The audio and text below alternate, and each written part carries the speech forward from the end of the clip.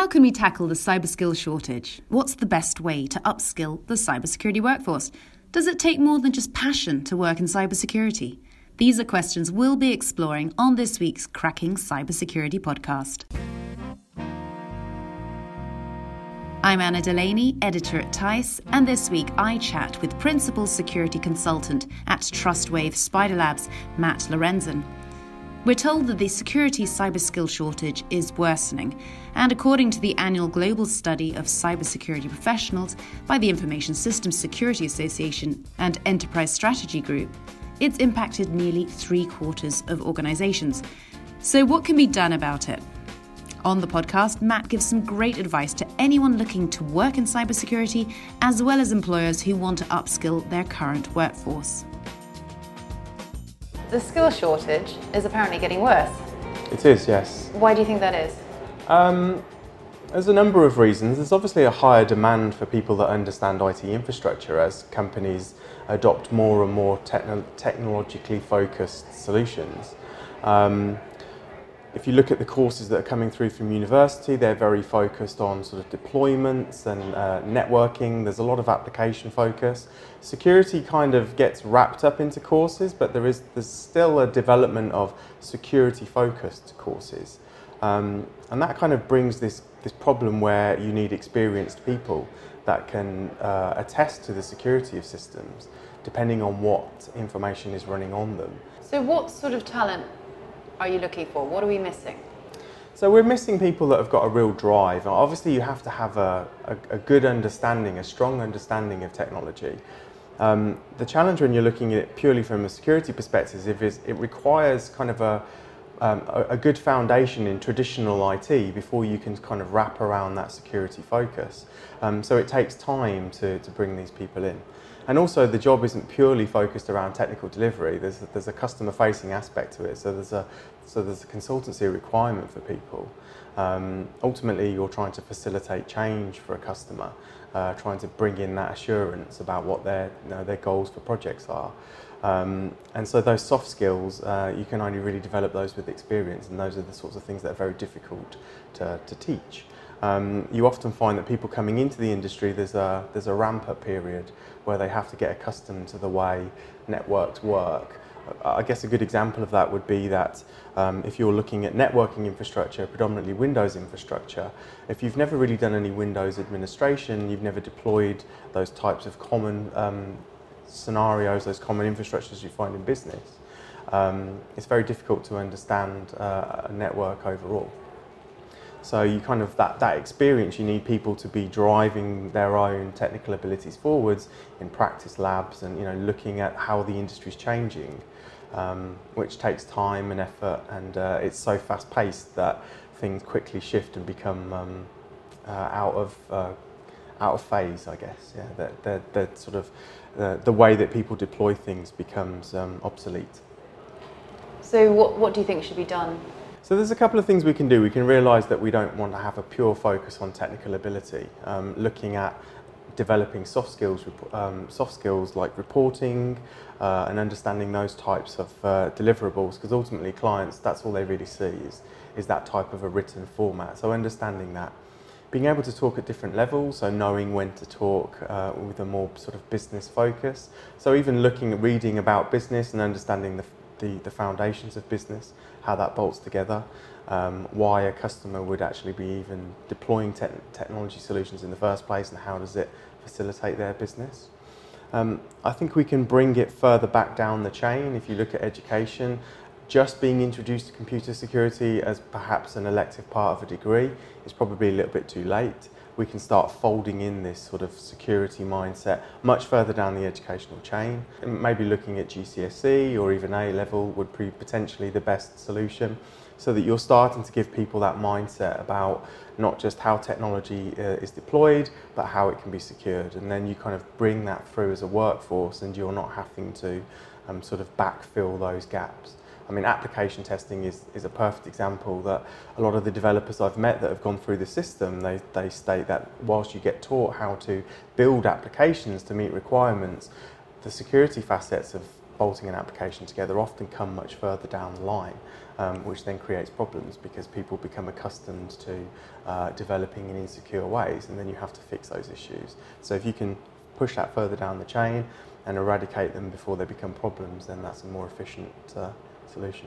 It's interesting because a lot of security professionals I talk to say, well, we just want enthusiastic people who are passionate. Yeah. They can come from any walk of life, so, you know, a fitness trainer or a sort of a plumber, whatever it is. But is that enough? I think you need people that are doing this regardless. That's definitely a facet. A lot of this industry is self-directed learning because it moves so quickly. So if you're the sort of person that doesn't like chasing that carrot and never getting there, then you're going to struggle because it's really important to just be wanting to do it because you want to find out how things work or you want to understand where you could potentially find flaws. I guess having that mischievous side of your personality certainly helps. So a bit of like a hacker. Yeah, exactly. There's nothing wrong with looking at how you can potentially look to break things. That's part of the role. But ultimately, it's not just about breaking things. It's being able to break things to facilitate some change. But you also need mentors because like self-directed learning is great, but how do you know that what you're learning is the thing that you're supposed to be learning? So you need that tenacity to be able to hit a challenge and sort of keep coming back to that challenge. And even if it doesn't immediately make sense, then just keep coming back until you can find those threads that make it unravel. But in the same respect, you also need people that have also already walked that and can kind of see when you're down a complete dead end and it's a complete waste of time to kind of nudge you back on track a little bit and give you that that moment of epiphany to be able to keep you going forwards. Otherwise, it's an inefficient way of learning. So I think you need the combination of people that have walked it and the tenacity to really want to walk it yourself. Did you have a mentor, or do you? Not in the beginning, no. There's a lot of resources out there, and you can reach out to a lot of people. So I communicated with lots of people online, and when things didn't necessarily make sense to me, I would reach out to those people. And then as I moved further into my career, as I came into the industry, there were other people above me that I was quite happy to ask lots and lots of questions and pester them at all hours, and because I was very hungry to build as much knowledge as I could. And even though I'm getting older now, I don't think that's really waned for me yet. So what about current employees? What about upskilling the workforce? Yeah, so my big thing is that it has to be relevant. So if you're trying to, if you're taking somebody and you're trying to mould them, then you need to have a good understanding of what it is that you're trying to mould them into to meet the business requirement. So looking at where their gaps are, so it starts with a really good appraisal of where they're really skilled and where you want to give them further support. I mean, I've had graduates that I've worked with that are far better application testers than I am. So it's also knowing when to be humble and be the student and realise that everybody has a specific niche, particularly in IT security, that they can bring to the table. But looking at ways that you can develop that further. I'm a big fan of representative training, so building representative company networks so that people aren't, they're dealing with what we see in the real world all the time. And I've released tools, etc., that try and add in that realism.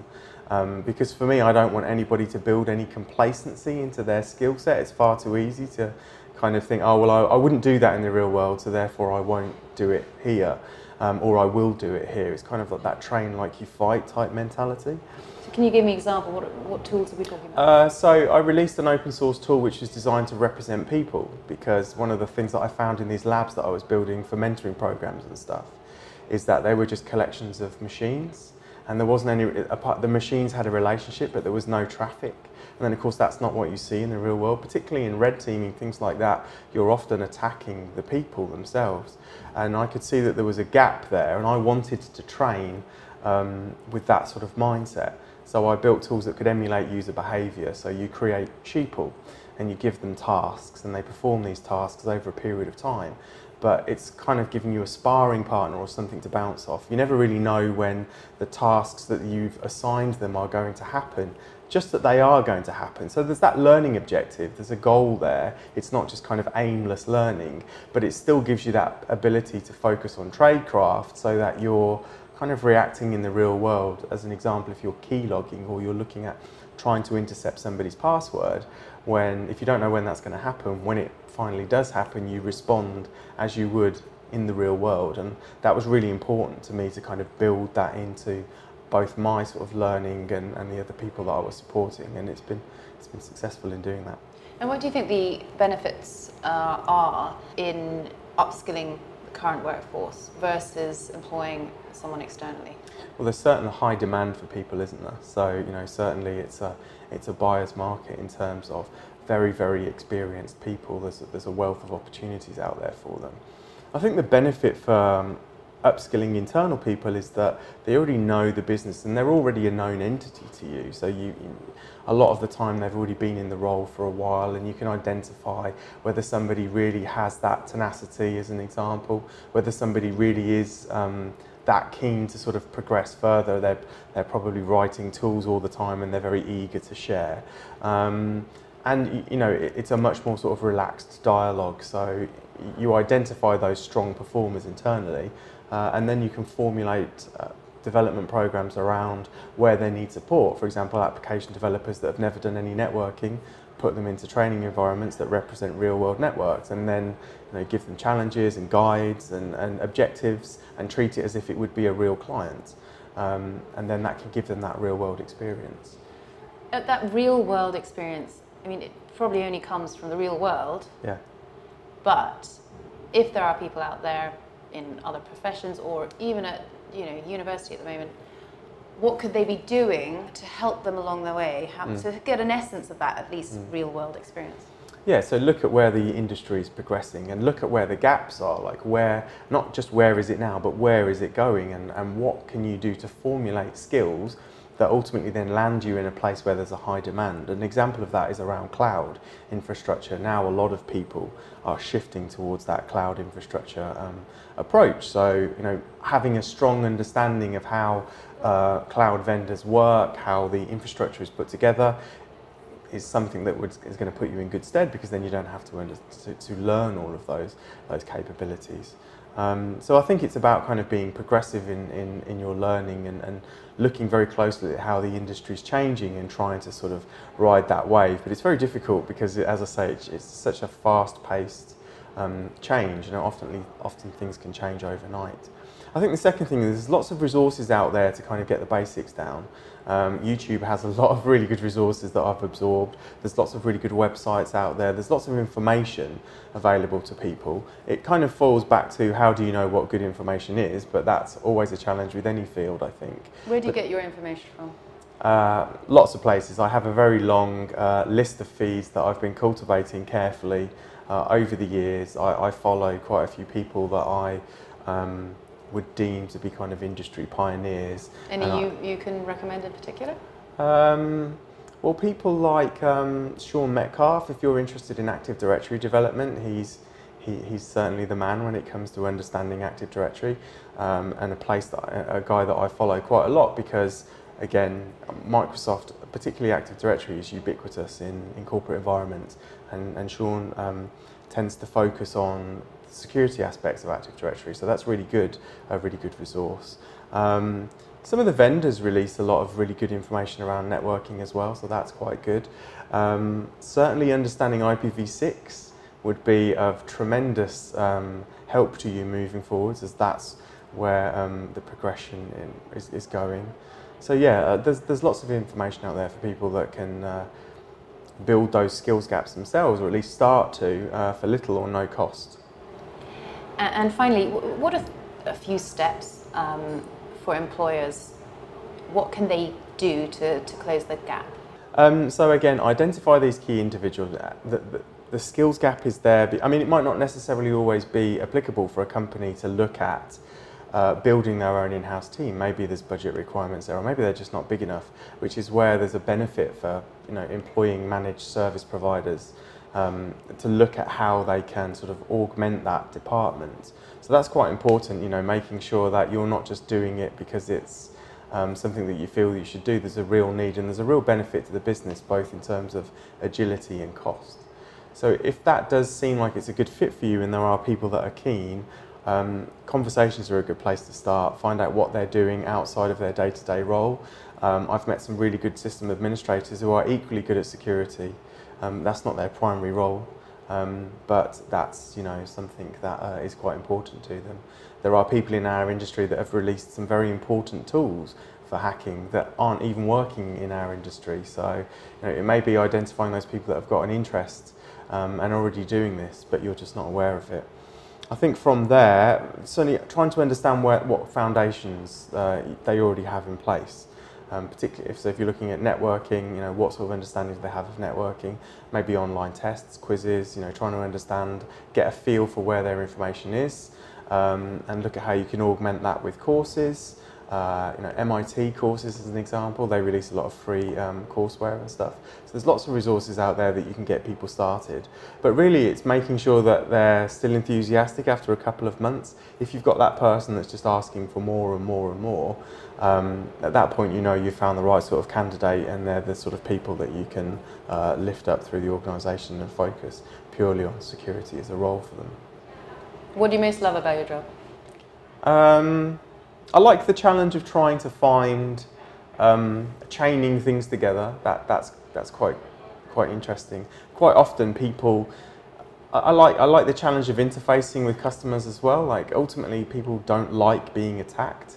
So I like to try and break down that relationship where you're seen as an adversary and you're kind of really a trusted provider. You're trying to build that trusted partnership.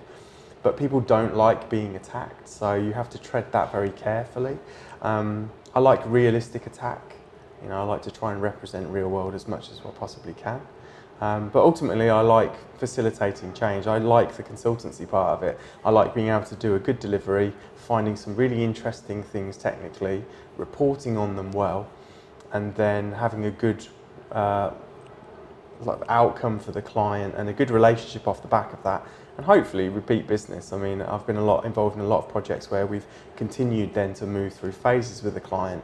And I think that comes back to my consultancy where you're used to delivering a project all the way through. At every iteration, you kind of elevate the security baseline. So it's very fulfilling from that perspective. Plus, I have a slightly mischievous side, so it definitely satisfies that hunger. That's good, that's great. Thank you, Matt. Thank you. Thank you to Matt. Hope you found that useful. And that's all we have time for this week. Please do get in touch with us with any comments or questions. We'd absolutely love to hear from you. Do also feel free to rate, comment on and subscribe to our shows. It really helps other cyber enthusiasts find our podcasts. For now, it's bye from us. Do join us next time for more cyber conversations.